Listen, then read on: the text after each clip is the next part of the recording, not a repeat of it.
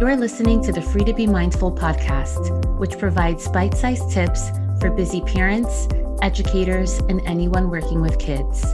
These real talk conversations focus on mindful living, mental health, and personal growth, helping all to learn, grow, and inspire with mindfulness in mind.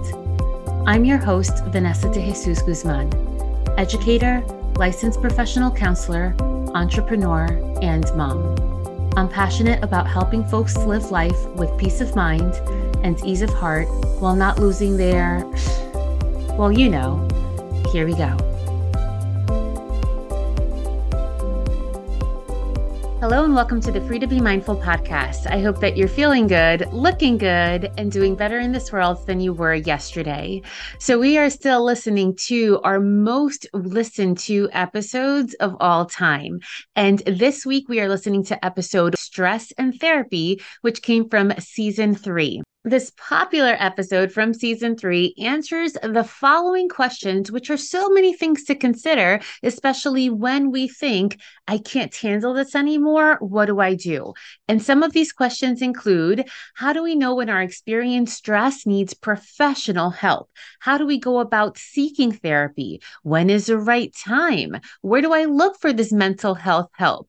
How do I understand the investment it costs? Because it is an investment in your mental and emotional wellness. How do I consider different options that are out there?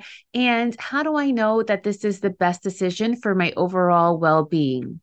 My friends, I hope that you get a lot out of this episode. Sometimes we want to handle things on our own, and that's fantastic because we want to have the resilience to push forward. However, when we can't manage things on our own anymore, then professional help may be needed. And there's so many resources out there. It's just a matter of understanding what to do and how to really process, digest, and understand all that's out there, and then choosing what's right for you. I hope you enjoy. So today, I wanted to talk to you about stress. And I know you don't want to hear about stress because who does? We all kind of live that on our everyday. And actually, April is Stress Awareness Month. And it made me think of my years as an educator, right? I started 4 years as a second grade teacher, and then the years after that as a middle school counselor. And I know that now our schools in New Jersey are testing. So I am thinking about all of the educators within the state of New Jersey and around the country that do testing around this time, and just thinking about the stress that I would feel. And if you know me personally, and even if you've seen me on social media, you don't always see the stress on my face, but I feel the stress in my body and at my shoulders, my tense. I would get like incredible back pain and shoulder pain and neck pain, the back of my head, because that's where or how I would hold the stress, even though I really wouldn't show it on my face. And it's something that I have come to be attuned with because of being really self-aware. And it took me a long time to realize what it was, how it was that my body soaked up the stress, and then to realize, well, it's okay to seek help for that. And I wanted to bring these two themes together today because, as I shared, April is Stress Awareness Month, but it's also Counseling Awareness Month. I wonder if that's just a big coincidence or if that was kind of done on purpose. And it's a lot of pressure to make sure that everybody else is okay, but to really be able to be the best help to others, you need to make sure that first you are okay. And if you are an educator, if you're a parent or caregiver, I'm sure that that message resonates with you. So how do you make sure that you are okay? Well, that vacation that I just went on was definitely helpful, but obviously we can't always go on a vacation every weekend. But what we can do is seek the help of a licensed professional, whether that be a counselor, social worker, or psychologist. And sometimes it takes a big thing, a big monumental event or big stressor to finally have us be okay with the idea of, yes, maybe therapy can help. So I wanted to share with you where and when is the best time to seek the help of a licensed, trained mental health professional. And some things that you can kind of consider as you go along that process. So the first is, when is the right time?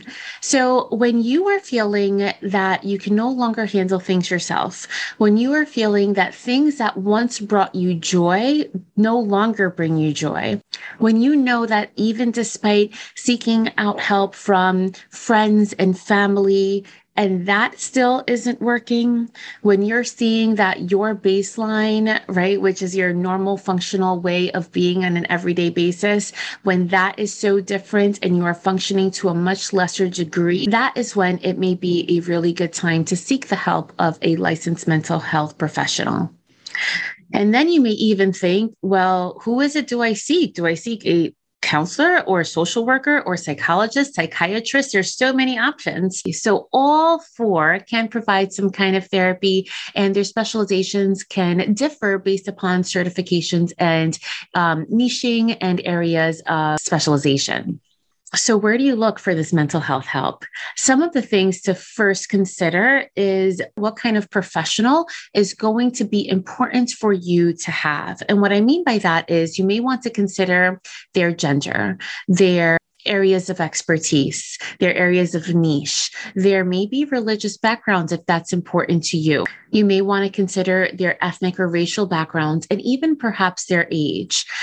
And then you can look online. Now, it's a lot. It may be a lot to just go onto Google and say, a therapist in my area. You can do that, but there are also a lot of different directories that are specific to the counselors and to the issues that you may need help with. So, for example, a general directory is psychologytoday.com. There's also Latinx therapy or therapy for Black girls. There are also other directories that are inclusive based upon race, culture, sexual orientation, or just the way that you express yourself. So those you can Google and then go on to different directories. And you want to pay close attention as to where the professional is licensed in, the state that they are licensed in.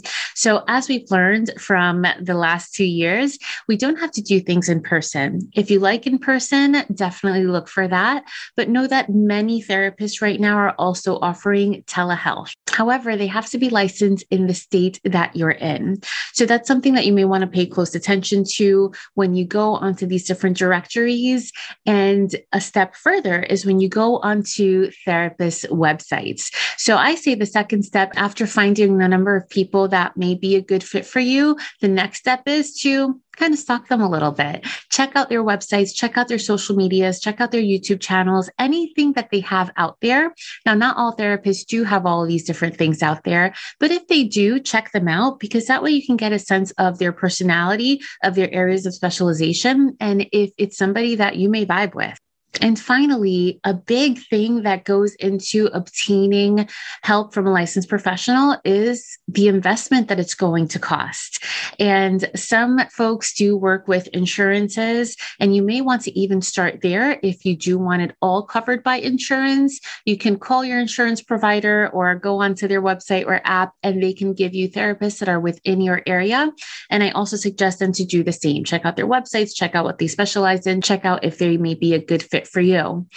However, there are many therapists that are out of network. And what that means is that they may provide you a super bill, which is a fancy word for a receipt for you to then submit to your insurance. And then you do that legwork and you get reimbursed directly. That means that you do have to pay for each session at the time of service head on, but then may get reimbursed afterwards, depending on your plan and deductible and a lot of different factors, based upon your insurance provider. It's necessary to understand that your mental well-being is a financial investment on your future, on your overall way of functioning and way of being. And help for a couple of months can be a huge impact for a number of years down the road. Now, keep in mind that providers can offer a lot of different services that may fit your different budgets. But so there is one-on-one therapy, but another option can be group therapy, which is for a number of weeks with people that have similar issues to yours. And there's also support groups, which are different from group therapy. So for example, I do offer one-on-one therapy. I offer social skills groups for kids, but then I offer an Amiga Mom support group, which is at a lower entry level of a financial commitment because it's a support group, which is different from a therapeutic group. A lot of therapists are also now offering courses and membership communities. There are a lot of different avenues that you can go down, but remember, it all depends on the help that you feel you need. And one-on-one is always going to be that highest level of care. And the last thing to keep in mind is that, remember, you don't need to marry your therapist. You can't marry your therapist, but you don't need to stay in a lifelong commitment to them. We go through different types of seasons, and in those seasons, we may need help with particular things. You may see a therapist for a couple of months during one season of your life, and then a number of years later, you may see another therapist for a completely different reason. So it's important to understand that this isn't forever and ever and ever. And that you always have the option of seeing somebody for 2 or 3 times. And if it doesn't work for you, or if they don't understand you, if you don't vibe with them, you can then seek another person. You don't have to stay with the same person if you think it is not a good fit for you.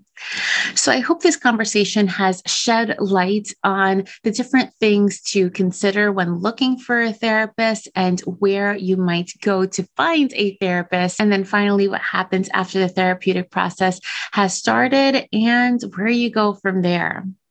Know that, again, this is an investment, not only financially, but one of time and effort into your overall well-being. And why wouldn't you want to be the best person that you could be? So with that, if any of this resonated for you, definitely make sure that you take a screenshot of this episode and tag me on Instagram, and we can continue the conversation there. And as always, it is my pleasure. Be sure to stick around for this short 2-minute guided meditation, and I'm looking forward to seeing you again next week. So right now, regardless of where you are or what you're doing, I invite you to really get a sense of where you are in the room by grounding your feet to the floor of where you are, feeling where your toes are, where your heels are, moving up to your legs, to your bottom, your back, your upper legs, your shoulders. What do you feel beneath these areas? Is it soft? Is it hard? Is it comfortable? Or maybe you're just walking and you feel the air against your skin. Bring awareness to your face, to any tightness that you may hold within your jaw, by the edges of your mouth, around your nose, and especially between your eyebrows. I invite you to take a breath in while making your belly rise, and then take a breath out as you make your belly deflate. And finally, taking in the space around you, whether you are still in a room or walking or driving, just bringing awareness to some different things that maybe you don't typically pay attention to. Perhaps it's the smell of the room that you're in, or maybe the outside sounds, the wind, and finally the sights. Know that you can always use this type of meditation to ground yourself in the space you're in, to bring your awareness to the present moment, and to bring peace into your mind and heart. Have a great week.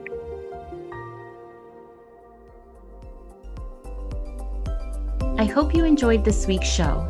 It would mean a ton if you took this moment to review the Free to Be Mindful podcast on the platform you catch your favorite shows. That quick and easy act lets me know what you enjoy, and it helps others find the podcast too. And of course, don't forget to subscribe so you can listen along next week. In the meantime, I welcome you to catch me on social media at Counselor V de Jesus. And as always, remember, in a world where you are free to be anything that you want to be, you are always free to be mindful. Catch you next week.